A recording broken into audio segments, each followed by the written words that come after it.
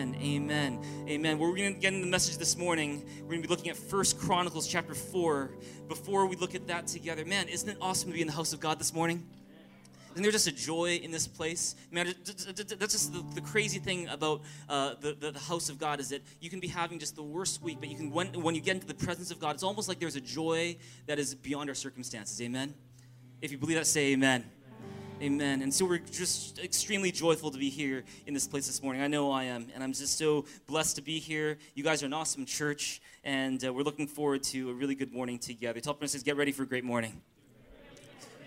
Praise God. Praise God. Well, last week was a really cool Sunday. It was called Kick Off Sunday. And we kicked off a brand new year at Thrive here by launching our new theme for this coming year. If you know the theme for this coming year, why don't you say it with me? The new theme for our new year is called Expand Your Territory. And what we're talking about when we say expand your territory is this. We mean it in two ways. Expand your territory is a prayer to God. It's us saying to God, God, I want you to expand your territory in me. I don't want to keep being the same person that I used to be. That I want you to do the work that only you can do in my home, in my heart, in my habits, in my school, in my workplace, in my thinking, in my mind, in my city, in my church. God, expand your territory in me.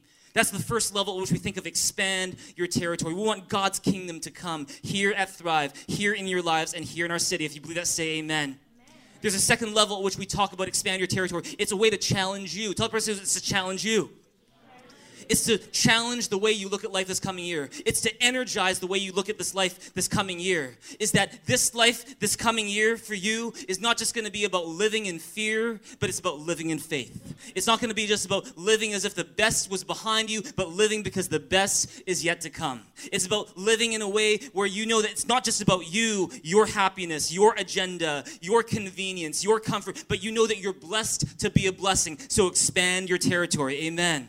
It's about having a bigger heart for God, a bigger heart for people. It's about expanding your territory. This year, everything we do at Thrive is talking about expanding your territory, because we believe that God wants you to take the amount of joy that's in your life, the amount of wisdom that's in your heart, the amount of vision that you have, the amount of influence that God has given you, and He wants to expand that this coming year for the glory of His name. If you believe that, give God a big, big hand here in this place together right now. It's time to expand your territory. Amen.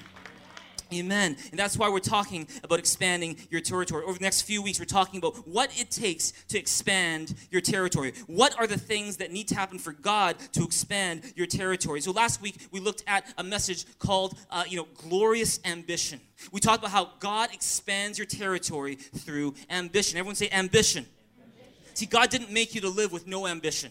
God didn't make you to live with selfish ambition, but God made you to live with a glorious, God-given ambition. What is ambition? Ambition is a strong desire to do or to achieve something that requires hard work, that requires determination. You're not really living if you don't have ambition. If you don't have ambition, if you have no goals you're going for, no dreams you're chasing, then you're basically just waiting to die. We don't want to be people who are just waiting to die. We want to make the most out of every opportunity we have. We don't want to live in the past. We want to live in the now. And part of expanding your territory is realizing that I need to have a dream to pursue. That God made me not to live without ambition or with selfish ambition, but He made me to live with the God-given, glorious ambition. If you believe that, say amen. God loves to bless and use people with ambition. God loves to bless people who have a dream. And see, you can't have a great marriage without ambition. You can't have a great business without ambition. You can't have a great ministry without ambition. You can't have a great family without ambition. That's why ambition is so very important. How do you guys know if you? How do you know if you are lacking ambition? Well, there's a few clues. One is that you don't really dream any big dreams. You're always you're not really, stepping out in faith. You're not really taking any risks. You're just playing it safe all the time. That could be a clue that you're lacking ambition. You don't really know what you're living for. That could be a clue that you're lacking ambition. You might be lacking ambition if you procrastinate a lot. Any procrastinators in this place? You don't have to raise your hand. But any procrastinators, you're always, missing deadlines. People are always chasing after you. Okay, it's time. Hello, are you ready? See, when you lack ambition, you'll find that you often procrastinate a lot. When you lack ambition, you'll also find that you make excuses for yourself a lot. You're often saying, that can't be done. Oh, we can't do that. That's way too hard. We don't have the time. We don't have the money. We don't have what it takes. Instead of having a can-do attitude, because I believe God made you have a can-do attitude, you often make excuses for yourself. That's a sign that you lack ambition. You know what's another sign that you lack ambition is if you give up easily. If you say yes to something, but somewhere before you hit the finish line, in the middle of that, of that journey, you say, oh, forget it, it's too hard, let's just stop right here. That's all signs that we lack ambition. But see, God didn't make you to lack ambition. He made you to have a glorious God-given ambition. If you believe that, say amen. And if you find that you're a person who lacks ambition, one of the best places you can be is in church. One of the best things you can do is to get in the presence of God, because God wants to give you a glorious ambition. Amen? Here at Thrive, we live for a glorious ambition. And if you know what our glorious ambition is as a church, why don't you say it with me out loud right now? Many of you know it. Why don't you say it with me right now? It is that here at Thrive, we exist for 5 purposes called AEIOU. A is for alive. It means we're here to worship Jesus. E is for expectant. It means we're here to grow into Christ-like disciples. I is for involved. It means we want to serve God with our talents. O is for out loud. It means we want to lead others to Jesus. And U is for united. It means we're here to love our spiritual family, and our goal, our dream, our ambition is to build a church of 10,000 AEIU leaders in the city of Vancouver. Come on, give God a big hand, a big shout in this place right now. That is our ambition here in this place as a church. And see, here's the thing, is that every day, every week, we're moving forward to that vision. And so what we're doing in just less than 1 month is we are doing something that we've never done here before at Thrive. We are moving to 2 services. Amen. In October 8th, Thanksgiving weekend, we are moving to 2 services, and from then on, we'll be having 2 services, not just one, 9:30, 11:30. It's because we have a glorious ambition to reach more people for Jesus Christ in our city. Amen. It's to help our children's workers, our children's volunteers. It's to help healthier children. It's to give more people opportunities to serve. But more than anything else, it's to make room for more people to come to know Jesus through Thrive Church. If you believe that, give God a big, big hand for our glorious ambition. Give him a shout as well. Come on. Amen. Tell the person next to you, we have a glorious ambition. We have a glorious ambition. Are you excited for 2 services coming up? Yeah, praise God. I was having dinner last night with some friends, and we were meeting a waitress there, and we were talking about church, and she'd actually been to our church before, but she's like, oh yeah, but 10 o'clock is really early for me because I wake up, or I go to work really late on Saturday night, and I was like, hey, and Pastor Char was like, hey, don't worry, good news, in a month's time, we got an 11:30 service. And you know what she said? She's like, yes, because she was so excited to come. And so we hope to see her here very soon. Praise God. The moment we go to 9:30 and 11:30, we're reaching more people for Jesus. Amen? Tell the person, I'm excited for 2 services. Praise God. It's because we have a glorious ambition as a church. God expands your territory through ambition. Today I want to talk about the second key to God expanding your territory, and that's this. You can write this down today. God expands your territory through asking. Through asking. In fact, today, the message I'm here to share with you is called Expand Your Territory Through Asking. See, today, if you've ever been curious as to how do you pray prayers that God will answer? How do you make requests where you have a very strong confidence that God is going to grant you that request? Why is it that some people pray and their answers come easily? Why is it that some people pray and sometimes those answers never come? We're going to talk about that today. Look at 1 Chronicles 4, 9, and 10 together with me right now. Read in a big loud voice. 1, 2, 3, it says, Jabez was more honorable than his brothers. His mother had named him Jabez, saying, I gave birth to him in pain. Jabez cried out to the God of Israel, oh, that you would bless me and expand my territory. Let your hand be with me and keep me from harm so that I will be free from pain. And God granted his request. We've been talking about a guy called Jabez. Everyone say Jabez. A guy who was born into a very painful past, who was born into a painful background, but then he prayed a prayer and God expanded his territory. I want you to take a look at verse 10 with me right now. Read it with a big loud voice. 1, 2, 3, it says, Jabez cried out to the God of Israel, oh, that you would bless me and expand my territory. Let your hand be with me and keep me from harm so that I will be free from pain. And God granted his request. See, at first glance, when you read this prayer that Jabez is praying to God, doesn't it seem pretty selfish? Doesn't it seem like a pretty selfish prayer? Look at that. He's going, oh, that you would bless me and expand my territory. Let your hand be with me and keep me from harm so that I will be free from pain. See, notice this. Jabez is not praying, God, would you please end world hunger? He's not saying, God, would you bless my mother? He's not saying, God, would you heal that stranger? He's not saying, God, your kingdom come, your will be done. He's saying, bless me And yet God granted his request. What's going on? Does God honor selfish prayers? Does God honor self-centeredness? See, the lesson here is not that God honors selfishness or self-centeredness, but the lesson here is that God honors those who have boldness to ask him for things that only he can do. Is that God honors you when you put boldness and with faith, you come to God and you ask him to do that which you could not do on your own. If you believe that, say amen. See, what did Jabez ask for? Let's look at what exactly did Jabez ask for. See, the fact is Jabez asked for three things. Three things in particular. If you want to break down his prayer, there are three things that he asks for. The first thing that Jabez asks for, he asks for God's provision. Everyone say God's provision. He says, oh, that you would bless me. He wants God to provide for him. Second thing is that he asks for is he asks for God's presence. Everyone say God's presence. He says, let your hand be with me. Third, Jabez asks for God's protection. He says, keep me from harm so that I will be free from pain. See, what's the lesson here?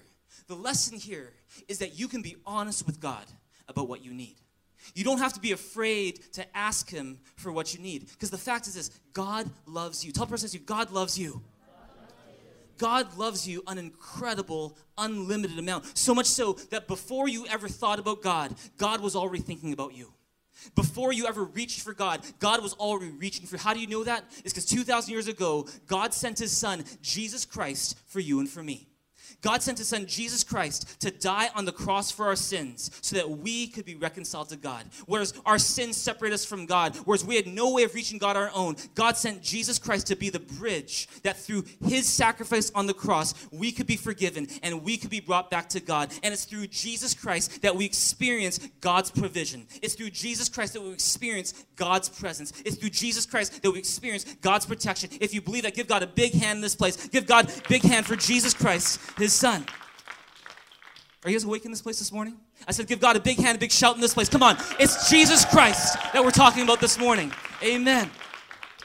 Let's all read Hebrews 4:14-16 together. 1, 2, 3, it says, therefore, since we have a great high priest who has gone through the heavens, Jesus, the Son of God, let us hold firmly to the faith we profess. For we do not have a high priest who is unable to sympathize with our weaknesses, but we have one who's been tempted in every way, just as we are, yet was without sin. Let us then approach the throne of grace with confidence, so that we may receive mercy and find grace to help us in our time of need. I love those verses. It's saying, let us approach the throne of grace. Let's approach God's presence with confidence. Everyone say confidence. With boldness, it means, so that you can receive mercy and find grace to help you in your time of need. You don't have to come into God's presence feeling, oh, I don't know if he's there. I don't know if he cares. I don't know if he's going to answer. I don't know if he's going to hear. But you can come into the presence of God knowing that he loves you, knowing that you can come into his presence with confidence because Jesus Christ died for you, and you can come into his presence knowing that you can receive mercy and find grace to help us in our time of need. Come on, give God a big, big hand here in this place right now. That's what Jesus did for you and for me. He gave us the presence of God. He gave us the protection of God, and he gave us the provision of God, just like he did for Jabez. If you believe that, say amen. And see, Jabez was not afraid to ask God for what he needed. And as a result, God expanded his territory. And in the same way, this coming year, if you want to see God expand your territory in 2017, 2018, then you need to learn to ask God as well. You need to learn to ask God the way that Jabez asked God. Because here's the thing, you access God's greatest blessings by asking. See, the way that God's greatest blessings are accessed by you and me is through asking. It's not enough to have ambition. It's not enough just to think, oh, they'll be there somehow. But it's about asking for God's blessing. Everyone say ask. Tell the person next to you, you need to ask. Look at Matthew 7:7-8 together with me. 1, 2, 3, it says, ask and it will be given to you. Seek and you will find. Knock and the door will be opened to you. For everyone who asks receives. He who seeks finds. And to him who knocks, the door will be open. See, oftentimes the reason why we don't have what we want or what we don't, and we don't have what we need, oftentimes the reason why we don't experience God's power like maybe we would ideally like to, is not because God's not there, it's not because God doesn't care, it's because we don't ask God. Is that we keep relying on our own power to get what we think we need. If you can relate to that, say amen. James 4:2 says it this way, read it with me. It says, you do not have because you don't ask God. See, sometimes the reason why we don't have what we need is simply because we don't ask. I remember about 7 years ago, my wife and I, Pastor Charlene and I, we were living in a condo. It was a small apartment, very romantic. It was just the two of us. Small apartment, perfect for a young couple like us. And about a few years after living in that apartment, we thought, you know what, one day we'd like to have a family. We're going to need a bigger place. And so we started looking around for homes. We had a specific area that we were hoping to be in, but we were open to other areas. We started looking home after home after home after home after home, but we could never find the home that we wanted. We looked for 6 months. For 6 months. And you know how many homes we looked at over 6 months? We looked at over 100 homes. Over 100 homes. And Charlene, she is so smart. She's a lot smarter than me. She's a master at Excel spreadsheets. You guys use Excel spreadsheets? Anyone here? And she's so good at Excel spreadsheets. She can fry an egg using Excel. She could drive a car using Excel. She could do a lot with Excel that I cannot do. And every time there was a house that came up on the market that was in the area that we were interested in, she would have it. It would pop up on her screen. She'd put it into the system. We'd get there right away. We'd try to be the first people there. But for some reason, despite all of our hard work and all of our effort, we could not find the house that we were looking for. One day, my wife and I were eating dinner with my parents. And my parents, they know that we're looking for a house. And my dad was like, you guys are looking for 6 months? You looked for 100 homes? You still haven't found it? What's wrong with you guys? And then he said one more thing. He asked me, JB, have you prayed about it? Have you prayed about it? And the fact was, I hadn't. For 6 months, I hadn't. And this is kind of embarrassing for me. I'm a pastor, and I hadn't prayed about this issue. And I was a bit embarrassed, but I was like, actually, Dad, you're right. I haven't prayed about it. And that night I went home and realized, man, all this time we've been searching, working so hard, researching, trying to be the first to look at all these different open houses, and yet we didn't do the simple thing, the main thing that we need to do is we never asked God for it. And so that night I went back to our little apartment, I got on the laptop, and I started writing down something in my electronic journal. I started writing down the things that we're hoping to find in this house that we're looking for. And there's like maybe 15 different traits. And everything from which neighborhood we want to be in, how many bedrooms, how many on the first floor, how many on the second floor, how many bathrooms, how wide the lot should be, how high the ceilings should be, open plan where the kitchen opens up into the living room, all these different things. And wrote down all these different criteria, our budget, all that stuff. And then at the end of that, I said, thank you, God, in advance for this house. In Jesus' name, amen. And you know what happened? I went to sleep. Woke up the next morning, was heading to the gym. Took a wrong turn. I went left instead of right. And I ended up in the area where we were hoping to find a home. And I was like, oh, since I'm in the area, I'll just kind of look around. And as I'm driving through this area, I find a home that looks really cute. I was like, hey, that's a cute home. And it had a for sale sign in the front. And then I called Pastor Charlene, and I said, hey, Char, what do you think of this home? And she's like, it doesn't come up in my system. I can't see it here. What's going on? Something's wrong. Or are you sure it's a for sale? It's like, yeah, I see a for sale sign right there. And finally, I called the realtor. And I said, and I called the number on the for sale sign. The realtor answered, and they said, how do you know that this house is for sale? We didn't tell anybody yet. I literally, she said, I literally just put the for sale sign into the grass just an hour ago. And she had not put it, she hadn't listed on MLS, didn't do anything like that. And so she was shocked as to the fact that I had seen it. And so I called her and said, hey, can we take a look? We got a preview of the house. It matched all of the criteria that we had written down before. We put an offer, they accepted it. And within a couple months, we were in that house. That was an amazing thing that happened, an amazing answered prayer. Let's give God a big, big hand for that. And for 6 months, we worked so hard without asking God. But then finally, we ask, and on the next day, God grants that request. Man, I should have asked God a long time ago. Amen? For sure. And if you think that's a coincidence, that was our old home. We since have moved to a newer home, not because the old home was not good, but because we wanted to move closer to an area where our son was going to school. And we moved there to a home where almost exactly the same thing happened. Where we are, this time we learned our lesson. We didn't search for months and months before we asked God. First, we asked God. We put in our specifications, and praise God, within 3 weeks of that, we saw an open house. It was in a market now where it was really, really tough conditions, where prices are going score high, and you have a house that you pay maybe $500,000 for, and they'll say, what are you asking? Oh, it's about $5 million. $5 million for this house? Okay. And under those circumstances, we were trying to find a home, but we did the same thing. We just believed in faith. Okay, we're just going to ask. We're going to have these things, these criteria. We're going to ask. And on that day, that open house, we found a home that met our criteria. And it was just a matter of, okay, let's just hope no one bids on this home. Let's just hope that there's no crazy investors who want to invest in this home. And so what ended up happening was on that day, it was pouring rain. Pouring rain. No one would want to go see an open house on that day. And we end up being there almost the only ones in this open house. And we end up putting in an offer. We got the house for the budget we were hoping for. And God is good because he answers our prayers. If you believe that, give God a big, big hand here in this place right now. Amen. Amen. Why do I share that with you? It's to say, if you want to access the blessings of God, you need to ask. Amen. You need to ask. And what I learned from this whole experience is that when it comes to the biggest blessings God has for you, God waits for you to ask. Is there something or someone you need to be asking for today that you're not asking for right now? Maybe it's help in your marriage. Maybe it's to find that life partner. Maybe it's about your future. And all this time, you've been like, what we were doing. You were just kind of doing everything out of your own strength, out of your own experience, trying to do things all by yourself. And God is saying, hello, why don't you ask? You haven't asked yet. You do not have because you did not ask. See, why is it that it's so important to ask? Maybe you're asking, if God already knows our needs, if God loves me as I am, why doesn't he just do it? Why does he have to wait for us to ask? Can I give you 2 reasons why you need to ask? Break this down. By asking God, you learn to depend on him. By asking God, you learn to have a relationship with God where you depend on him. See, God wants you to use a spiritual muscle called faith. And so he waits for you to ask. There's once when I was drumming for a worship team. And it was back in Taiwan when we used to live in Taiwan.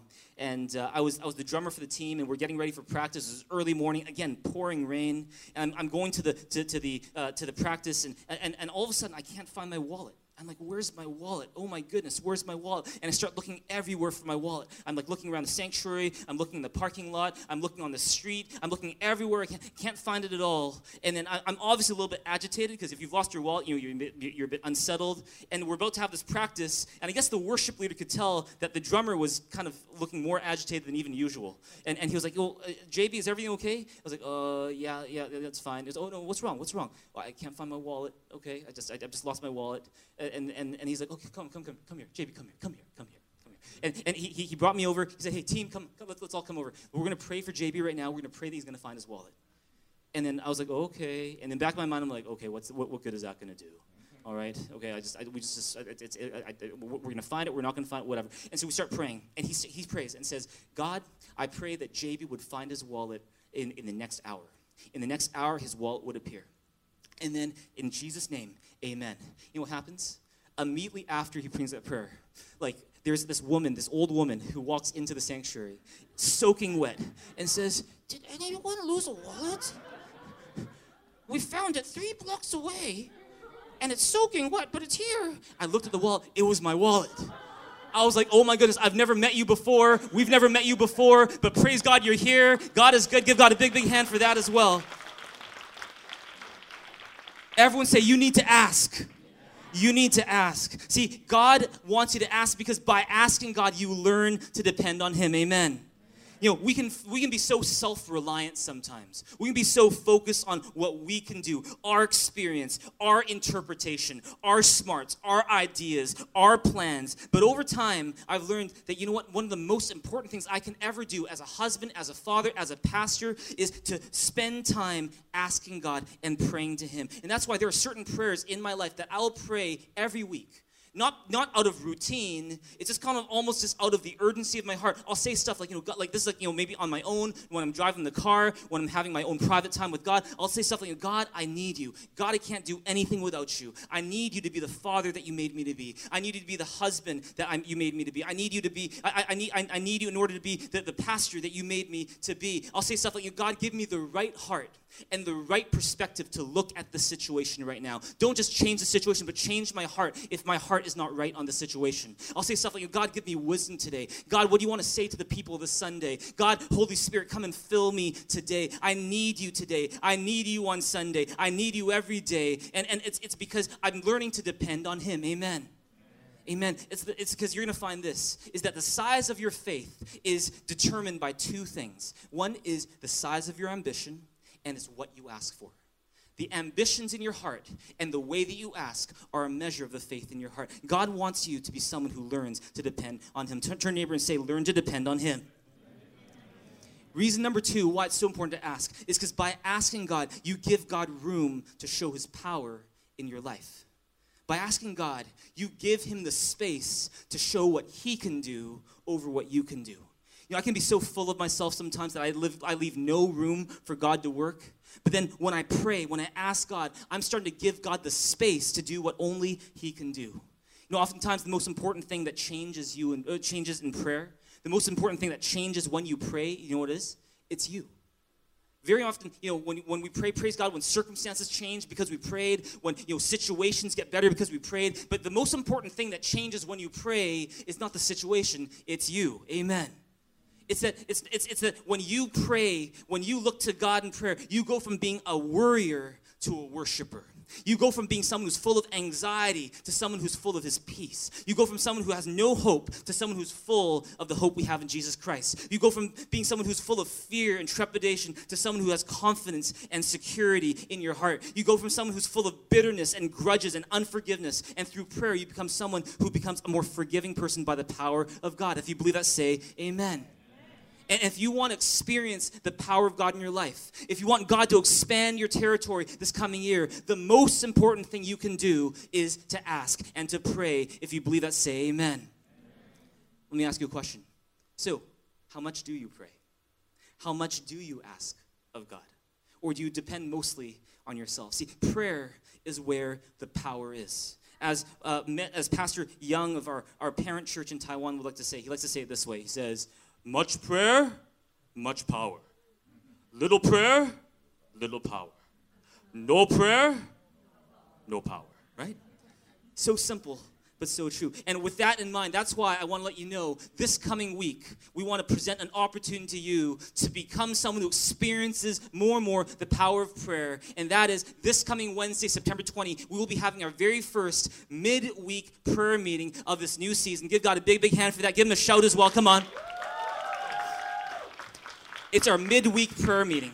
It's our midweek prayer meeting that we're going to be having once every other week in the next few weeks. As you're going to know that as we go into two services, we're not going to have Communion Holy Spirit prayer meeting during the Sundays anymore. There's just no time for it. So we're going to be moving it to the midweek. We're going to be having prayer meeting during the midweek. And so if there's something you need to be asking God for, if you need to spend time in God's presence, if right now you're serving in children's ministry, you can't get to service on the next Sunday, come to midweek prayer meeting, because it's going to be a time where you can get into the presence of God and experience him and give God room to work his power in your life. If you believe that, say amen. Tell the person to see you at midweek prayer meeting. See you at midweek prayer meeting, 6:30 to 7:45. Hopefully early enough for those of you who have young families. You can still be there. It's the same time that we had our fasting prayer meetings. We had a great turnout. Praise God. We might not be fasting this coming week. You can if you want to, but we can be praying this week together. If you believe that, say amen.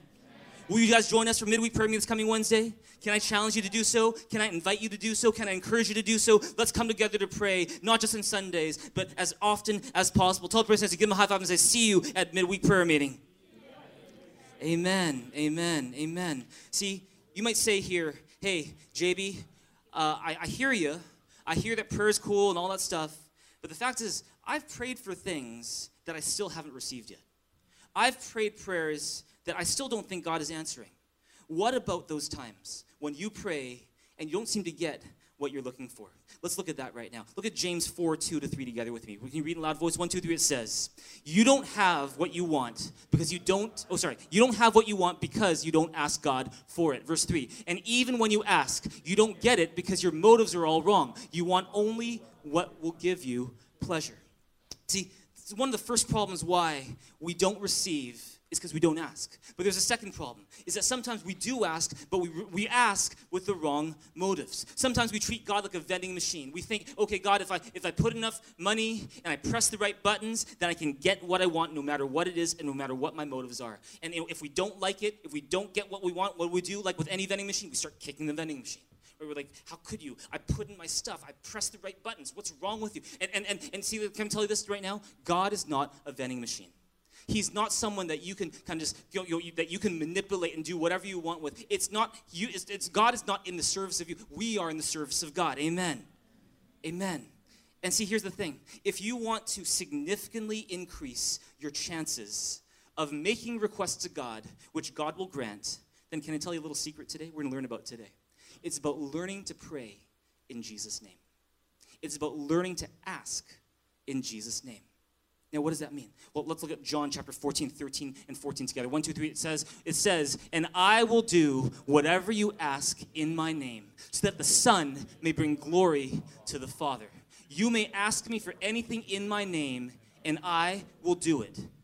Okay, so this is Jesus talking. He's saying, you can ask for anything in my name, everyone in my name, and I will do it. See, John 15, 16, read this one with me. 1, 2, 3, it says, you did not choose me, but I chose you and appointed you to go and bear fruit that will last. Then the Father will give you whatever you ask in my name. Once again, God will give you whatever you ask in my name, says Jesus. That's another promise. John 16, 23, 24, he says it again. Look at it. It says, in that day, you will no longer ask me anything. I tell you the truth. My Father will give you whatever you ask in my name. So, and keep on going. Verse 24, it says, until now, you have not asked for anything in my name. Ask and you will receive, and your joy will be complete. See, over and over again, Jesus says, he will do whatever you ask in his name. Now, what does that mean? What does it mean to ask in Jesus' name? See, does it mean that you just tack on those magic words in Jesus' name to whatever prayer you're praying and you're going to get what you ask for? For example, in Jesus' name, $1 million on my bank account right now, in Jesus' name. Right? If you pray that, go ahead and pray that prayer, and you can check your bank account later on and see what happened, all right? Or maybe some people do revenge prayer. Oh, God, that person hurt me so much. Attack in Jesus' name. Right? Oh, that person cut me off on the road. In Jesus' name, into the ditch you go. Do you pray that? Try praying that. I don't think you're going to get the results you're looking for. Because the fact is, what does it mean to pray in Jesus' name? It's not just to tack on some magic words at the end of whatever prayer you're praying. Let me give you a definition for asking in Jesus' name. This is so important. I want you to write it down right now. It says, to ask in Jesus' name means to ask for what Jesus would ask for, believing in the authority of Jesus' name to accomplish it. I want you to write that down, maybe take a picture of it. To ask in Jesus' name means that you're asking not just for what you want, but you're asking for what Jesus would ask for. And you believe the authority and power in Jesus' name to bring forth what you're asking for. If you believe that, say amen. How do you ask in Jesus' name? Let's be really specific today. See, today I want to tell you this right now. You can look up at me after you've finished writing your notes. See, here's this. Look up at me right now. You see, asking in Jesus' name is really about two things. It's really about two things. It's about two words, authority and conformity. Everyone say authority. Everyone say conformity. It's about learning to pray, believing in the authority that is the name of Jesus. And it's also about learning to pray in ways that conform to the heart of God. Amen. We're going to learn about what that is together. See, let's break it down today. Number one, when you pray, believe in the authority of Jesus' name to accomplish what you're praying for. Believe that not because you are, shouting or because you're using a lot of big spiritual words, but it's because of Jesus' name that he will accomplish what you're praying for. Back when Pastor Charlene and I were living in Taiwan, we had a friend from Indonesia. Her name is Ame. Well, it's not her real name, but we call her Ame because her Indonesian name was a little tough for us to pronounce. Oh, Dekemakase Ame, right? And Ame, and that's all we knew. And Ame, she came from a Muslim home, grew up going to the mosque, all that stuff, and she was heading back to Indonesia we wanted to see her off, wanted to send her off. And so we decided to go to one of the stuffed animal stores in our neighborhood to get her a big stuffed animal to just, send her off as she's heading off back to her home in Indonesia. And I remember, we were carrying this big stuffed animal, and in the back of my mind, looking back, I'm like, man, we should have given her a smaller gift than that, just so it's easier for her to pack. But we gave that gift to her anyways. And I still remember we're walking through the streets of Taipei with this big stuffed animal. We get to her house. We knock on the door. The family lets us in, and they say, okay, you can't stay very long because she's not feeling well. Oh, what's wrong? Is Ame okay? Yeah, she's had this awful, awful stomach ache all day, and we don't know why. She went to the doctor. We don't know why. Nothing seems to be working, and she's just not in a good place. So just maybe don't stay too long. And so we're like, can we go see her? You're like, yeah, yes, go see her. So we went into her room, and she's on the bed, like crouched this way, in an incredible amount of pain. And we're like, Ame, are you okay? And she started to talk, and we speak in broken Mandarin. Like, I had broken Mandarin. Charlene has perfect Mandarin. Ame has broken Mandarin. And we're talking in Mandarin, and she's saying that she's had the stomach ache all day. No matter what she does, doctors she's seen they don't seem to know what's wrong. And so we're like, can we pray for you? And she's okay. And so we start praying for her, and we just pray in Jesus' name, stomach ache, go away. In Jesus' name, we rebuke that stomach ache right now in the name of Jesus. And that moment, an amazing thing happens, is that she, all of a sudden, like her stomach ache goes, and she feels this incredible peace in her heart that she'd never felt before. And to the point where she actually asked us to talk and to meet with her the next day. And she said, JB, Charlene, like, why is it that all these years I've been praying to Allah, but I've never gotten an answer like that? And we told her, it's because you need to pray in Jesus' name. Jesus' name is unlike any other name. Jesus is the name that's above every other name. And if you will pray in the name of Jesus and believe in the power of Jesus' name to heal sickness and to forgive sin, then you will experience God's power in your life. And it was the first time she'd ever heard something like that before she headed off back to her home in Indonesia. See, there is power in the name of Jesus to accomplish things that no other name, not your name or my name, can accomplish. If you believe that, say amen.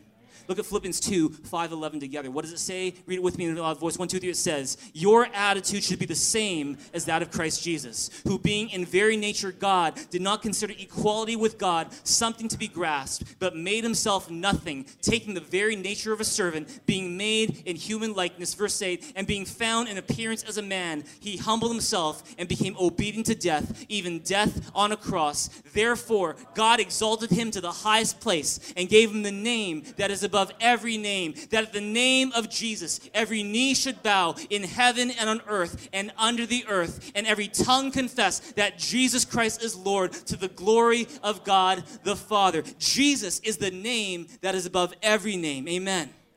High above every other power and authority, spiritual power, spiritual authority. Jesus' name is the name above every name. God exalted Jesus, the Son of God, for dying on the cross for our sins, for being a servant. He exalted him to the highest place, gave him the name that's above every name, that at the name of Jesus, every knee will bow, every tongue confess, every spirit will surrender, because Jesus Christ is the name above every name. Come on, give God a big, big hand. Give Jesus the name above every name, a big hand right now. See, Jesus is the name above every name. And it's through his name that things get accomplished that no other name can accomplish. And so when Jesus encourages you and me to pray in his name, do you know what an amazing privilege that is? Don't you understand how big of an honor that is that we get to pray in the name of Jesus, the same name that healed the sick, the same name that calmed the storm, the same name that raised the dead, is the name that we are allowed and encouraged to pray in. It's the most powerful name. It's the name above every name. Come on, give God a big, big hand here in this place right now. And when you know that, when you believe that as you pray, when you say, in Jesus' name, sickness go away. In Jesus' name, demon be cast out. In Jesus' name, mountain move. When you know there's authority in the name of Jesus, then all of a sudden you're going to see miracles take place as you pray. If you believe that, say amen.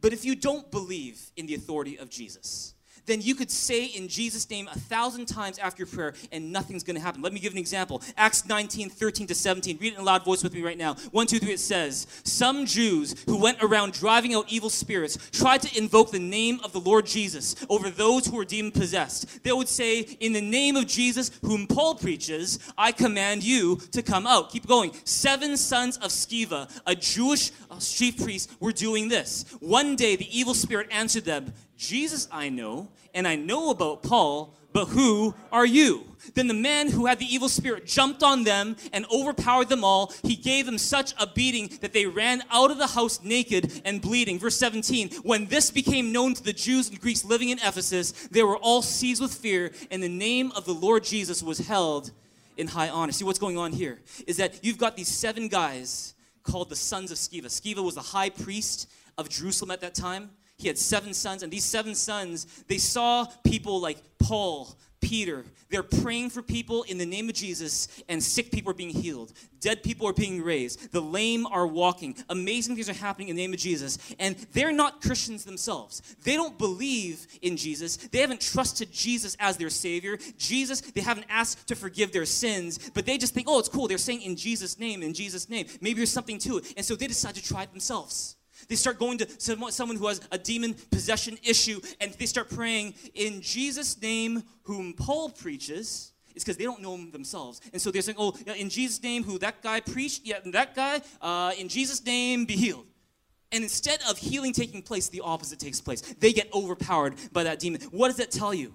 Is that there is no greater power and no greater authority in the name of Jesus. But it is our faith in that name that unlocks the power to pray for people. If you believe that, say amen.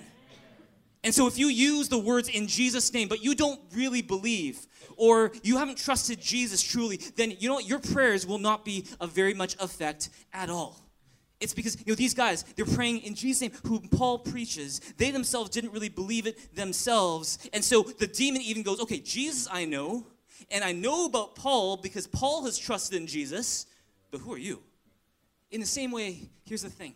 If you don't know Jesus, don't try to go in Jesus' name thinking that that's some magic potion or magic spell you can cast, because it's not going to work.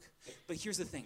If you trust in Jesus with your life, if you ask Jesus to forgive you of your sins, if you say, Jesus, I don't just want to pray a prayer with your name on it, but I want you to come into my life, to cleanse me of all unrighteousness, to make me your child, to make me a disciple of you. I want to follow you. I want to believe in you. I want my life to be for you. If you do that, something amazing happens. You know what happens? Is that Jesus Christ, his life is now something that you can hide behind. What I mean by that is that now when God sees you, he doesn't just see your sin anymore. He sees Jesus' blood covering your sin. You went from being unrighteous and unacceptable in the sight of God to righteous and acceptable in the sight of God. You can come into the presence of God all because Jesus Christ, his blood covers your sin. Your life is now found and hidden in Jesus Christ. Amen. Amen. And that's what allows us to come to the presence of God. It's not because we're such good people. It's not because we try to be nice or try to do good. It's not because we pray. It's not because we give. It's not because of anything that we could do. We could not do anything to get into the presence of God, to deserve his presence. But because God loved us, he sent Jesus for us, to die for us, to be raised again for us, so that we could have access to the presence of God. Amen. And that's why we can enter the presence of God. It's because of Jesus. It's because of Jesus. And not only can you enter the presence of God without fear and with boldness and with confidence, not only can you enter his presence, but when you have Jesus Christ in your life, you know what happens? You can pray in the name of Jesus and God will hear your prayer. You can use the name of Jesus, the name that's above every name, and all of a sudden, because your life is found in Jesus, you have access to the most powerful name, the name above every name. It's like you've been given the password to the most powerful account in the universe. It's because it's the name of Jesus. Come on, give God a big, big hand, because that's what he did for you and for me. Amen. Tell the person next to you, it's the name of Jesus. This is making sense in this place this morning. Are you guys learning something today? Maybe the reason why you haven't been seeing much power in your life from your prayers is because you pray in Jesus' name, amen, but you've forgotten the power that is in the name of Jesus. You've forgotten about the authority that Jesus has. That's the first thing you need to know if you want to pray in Jesus' name. When you pray, remember, believe the authority and power that is in the name of Jesus. Number 2, when you pray, write this down, ask for what Jesus would ask for. See, praying in Jesus' name, I told you, is about 2 things. It's about authority and it's about conformity. The first is about believing in the authority that's in Jesus' name. Second, it's about asking in a way that conforms to the heart of God, in a way that's consistent with the heart of God. And see, how can you make sure that you're asking for what Jesus would ask for? Why don't you write this down? It's by spending time with Jesus and building a relationship with him. It's by spending time with Jesus and building a relationship with him. Let me give you a little example here. See, prior to me and Pastor Shar, planting Thrive Church, I was working in a law firm in Taiwan. And I was working with and for a lawyer called David. David is a very senior lawyer in Taipei, Taiwan. One of the most reputable lawyers in the city. In fact, if you look at those who's who lists of lawyers in the city, his name is almost always in a lot of those sections of that directory. He's got a good name, a very reputable name in the city. And he was one of my favorite people to work for. He worked hard. He's smart. He's nice. He had some interesting quirks, like he liked to go dancing after almost every time we finished overtime, right? And so hey, you want to go clubbing with me? Oh no, I'm good. I'm going to go home. Okay, yeah, okay, I'll see you later. And he was just a very interesting guy. And he was the one who taught me how to write contracts. He's the one who taught me to analyze contracts. And, after a couple years of working together, one day, David, he said this. He said, Justin, that's what the J and JB stands for. He said, Justin, instead of me writing my own emails and letters, can you do that for me?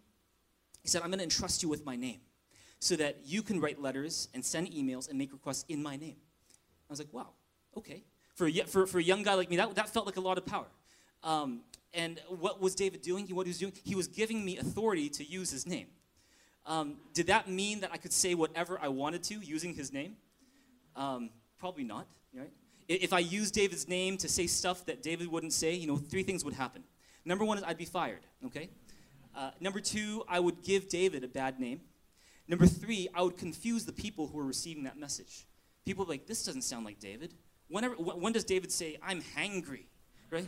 Or did someone hack into his account? What's wrong with him? Like, what's going on? And instead of responding to the requests that I've made in his name, they'd probably call David directly and go, are you okay? Or is something wrong? Or is someone hacked into your account? Because someone's using your name in a way that is kind of weird. And see, here's the thing. David's hope, and my hope too, in him giving me the authority to use his name, is that whenever I spoke or used his name, I would speak in conformity to what he wanted. Amen. Right? Is that I would say what he would say. I would ask what he would ask. And so it's almost like when I am using his name, I'm stepping into David's shoes, almost pretending that I am David, and this is how I would write it. And see, here's the thing, is how do I make sure that what I say is what he would say? You know what I would do? Well, here's a few things I would do. One is I'd get into his presence. And I'd meet up with him. We'd get into his office. I'd sit there with him, and we'd talk for hours about certain issues that we need to write about. And I'd be, okay, what about this? What about that? And I'd listen to what he has to say to me. There's nothing he would do, and I would do. He would give me a file of old stuff that he'd written on this issue.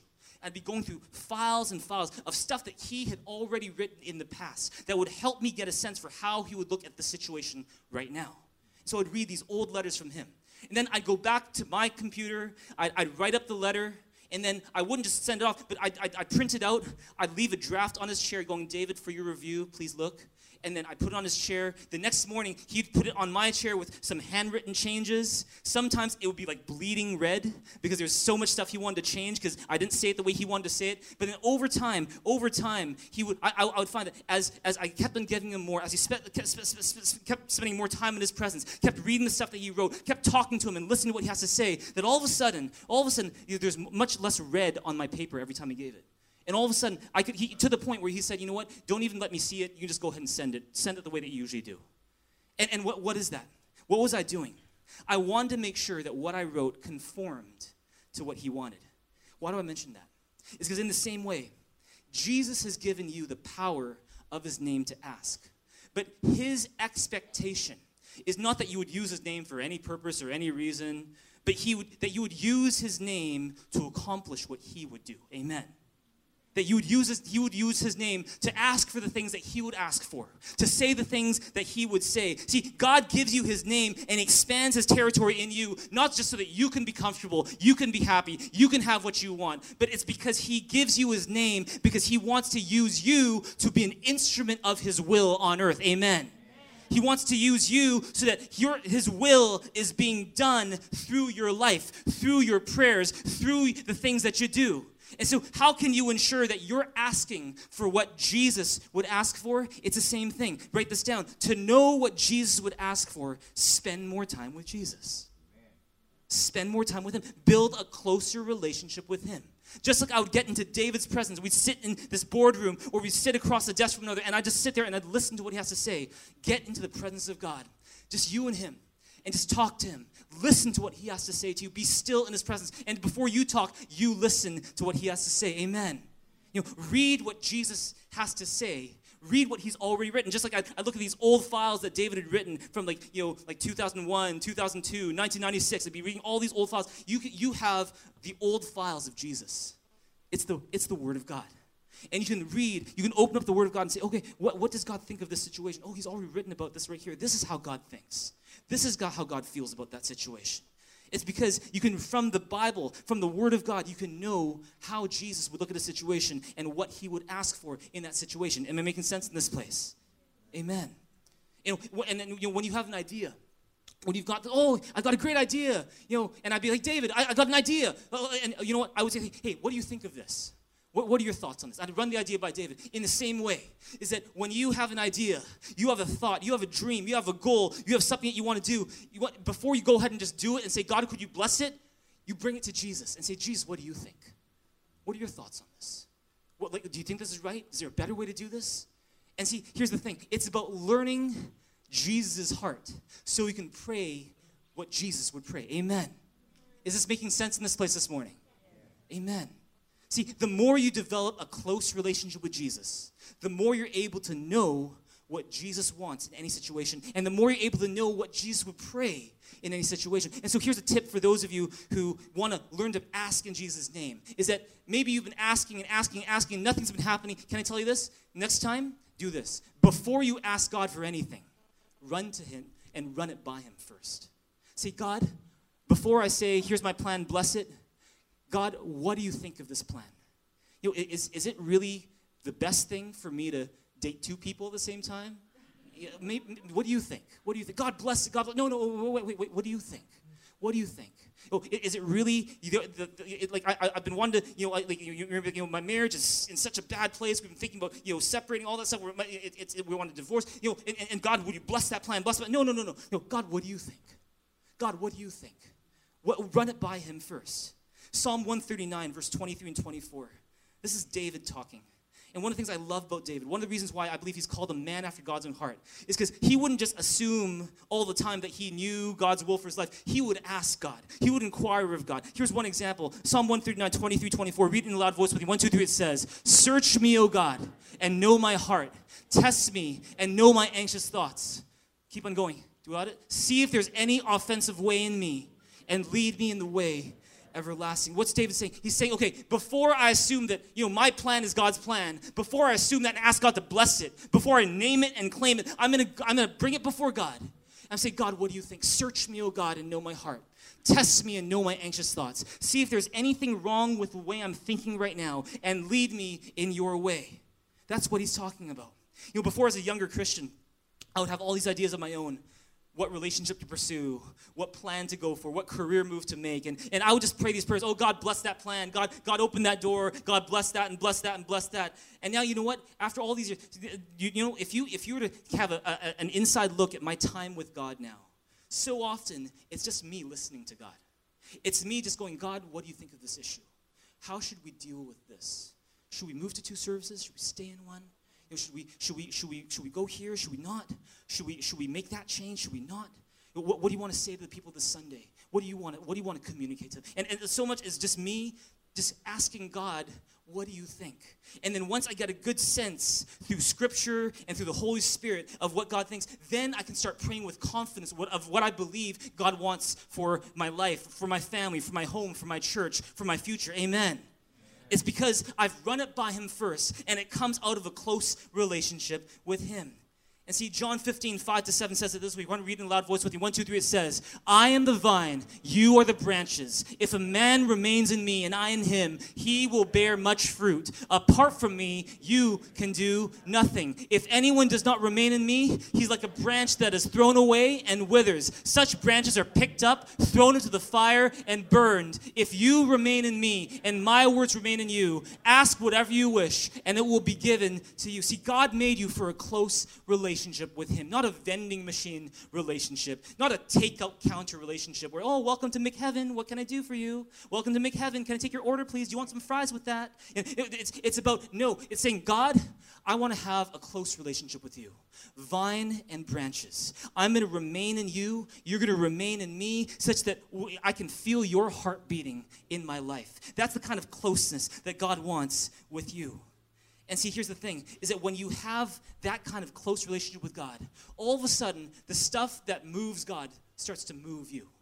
The stuff that God would ask for or God would want, you would want to ask for and you would want. Psalm 37 says it this way. It says, delight yourself in the Lord, and he will give you the desires of your heart. It all begins with saying, God, I want a close relationship with you. Because when you have that, then you start asking for the things that you really need. If you believe that, say amen.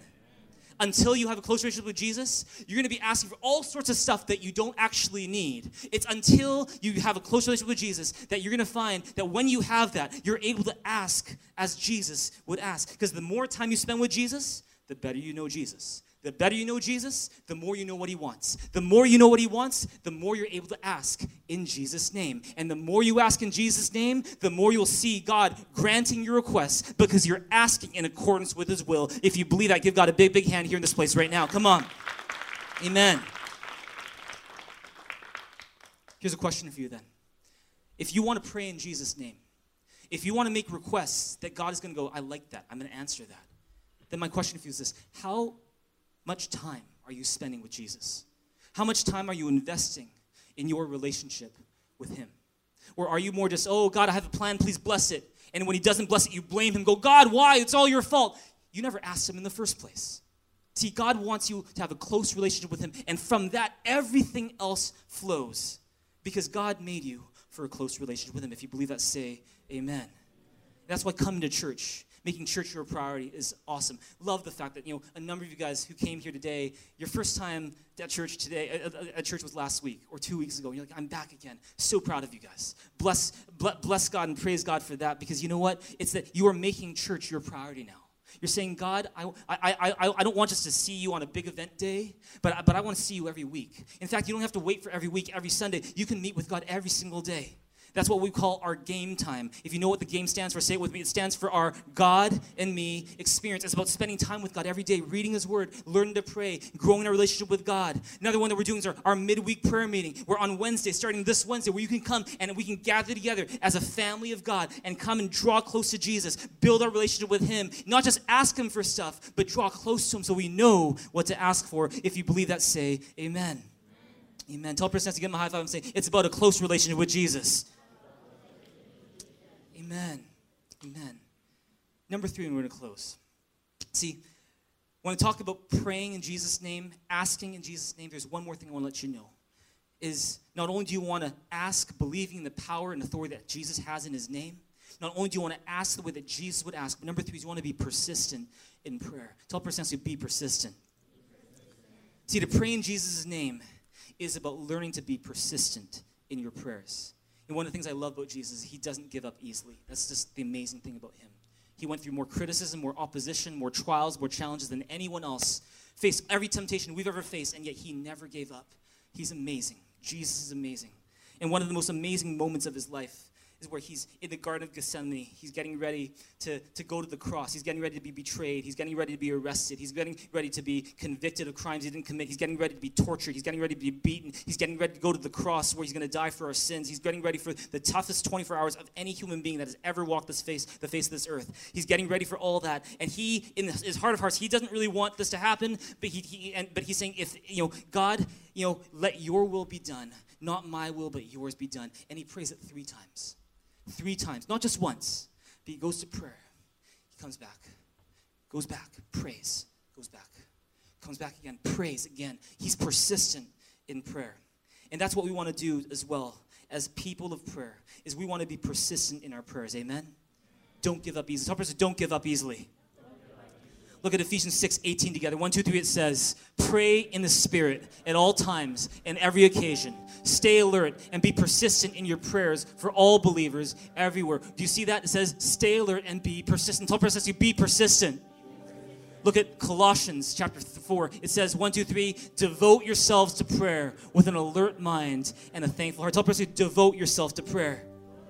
Devote yourself to prayer. So pray often. Don't just pray on Sunday. Come to midweek prayer meeting on Wednesday. Don't just come to midweek prayer meeting on Wednesday. Pray to God every day. Be persistent in prayer.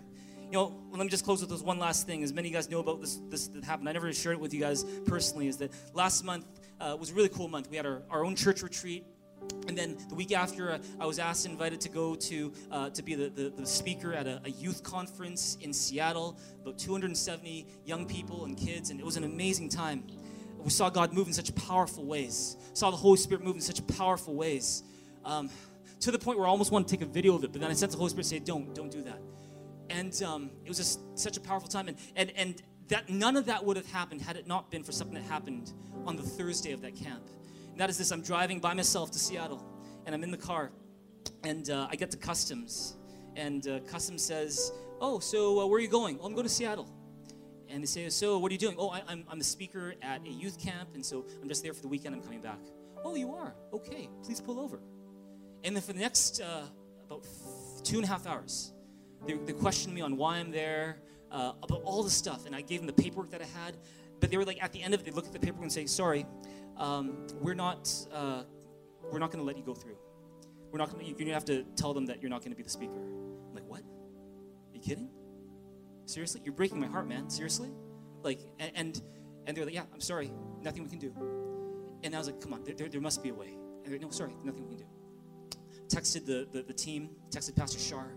The moment they got that text, I texted our staff, texted Pastor Shar. And the moment they got those texts, just really touched by what they did, is that, Pastor Shar and Bradley, they're at Science World. And so Pastor Shar and Bradley, they go to a bench, and they say, and Pastor Shar says, Bradley, we've got to pray. Let's pray.